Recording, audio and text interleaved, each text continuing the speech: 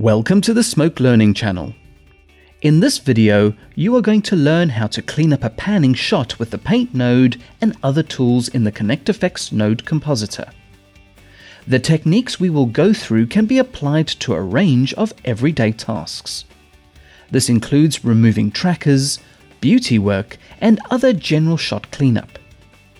You can follow along with this video by downloading the footage. You will find the link in the YouTube description or type the link displayed below in your internet browser. So with a shot like this, I would just like to remove some small but distracting details. And since the shot is moving, we need to also find a way of making the fixes match the camera movement. Let's begin. The shot is edited into a sequence that is 1920 by 1080 at 10-bit, running at 29.97 frames per second. Select the shot and press Ctrl-Tab to call up the effects ribbon. Click Create ConnectFX to enter into the node-based compositor. Press 1 and left arrow to hide the media panel. The same shortcut will bring it back. Ensure you are on frame 1. Hover over the ConnectFX node bin and press P for Paint. Drag the Paint node out of the node bin and drop it into the connection. Double-click on the Paint node to bring up its menus. Now let's set up the brush. If you're using a mouse to paint, change the brush pressure to constant. If you're using a pen and tablet, you can use the pressure setting or also use the constant pressure mode. Next, change the paint mode from color to recursive clone in the pull-down menu. Select the result viewer. Hold Ctrl-Option and zoom into the image. Press Ctrl-Command and pan the image over to the right. There are 3 small distractions I'd like to remove: the 2 bright spots under the ice cream counter and the triangle sticker on the power supply. Let's do the sticker first. Hold Ctrl-Shift and position the cursor above the sticker. Click down to set a clone reference. Now move the cursor over the sticker and click down again to set the cloning offset. If you want to set the exact pixel offset, just change the clone offset sliders for X and Y. Now hold the Q keyboard shortcut and click and drag on the image to size your brush. On frame 1, paint over the yellow sticker to remove it. Now go to the white spots under the ice cream counter and perform the same operation. Hold Ctrl-Shift and set a new clone offset. You should be able to paint out both spots quite quickly. Set the viewer's zoom to fit the window. If you scrub the time bar, you will see that we have just painted on the first frame. Any other brush strokes obviously need to move with the camera. However, this paint node does not have inbuilt tracking. So you could advance 1 frame at a time and manually paint out the spots. However, unless you are perfectly accurate, you will see these areas bubble when playing the clip back. The alternative is to track a clean frame to the background and rotoscope it to fix the shot. This is what we'll do. Press the Effects Node button to bring up the ConnectFX node bin. In the I/O bin, drag out the Mux node and drop it into the connection after the Paint node. Ensure you are on frame 1 and double-click on the Mux node to bring up its menus. Click Freeze Current Frame to make a freeze frame. So this frame will be frozen for the entire shot. This can now be tracked to the background.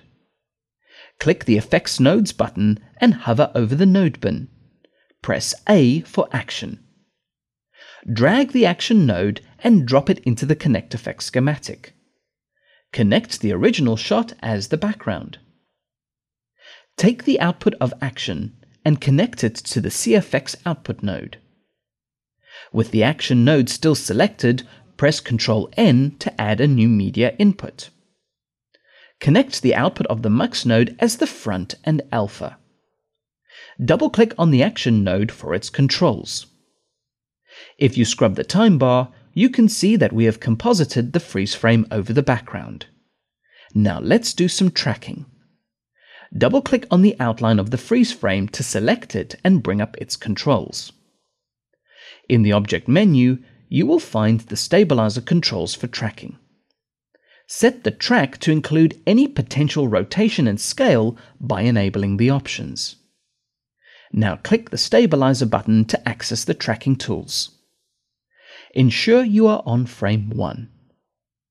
Press 1 to ensure Tracker 1 is selected.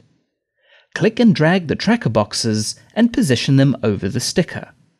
This will track position. Press 2 to select Tracker 2. Click and drag the tracker boxes and place them over one of the white spots. This will help determine any rotation or scale in the shot. Press the Analyze button to work out the tracking data. The track is pretty straightforward and should be easy to do. Press Return to exit the stabilizer. Scrubbing the time bar, you will see the image is tracked to the background. But the center of the freeze frame is at the center of the initial Tracker 1. In the action workflow, this is normal and we need to correct it using a position offset. Hover over the ConnectFX schematic and press Escape to go into the action node and see the action schematic. This axis contains our tracking data and must never be adjusted or the track will be off. So switch to the Action Bin menu and drag another axis out of the node bin. Drop it between the original axis node and the image node. In order to center this image, we need to invert the first frame's coordinates as an offset.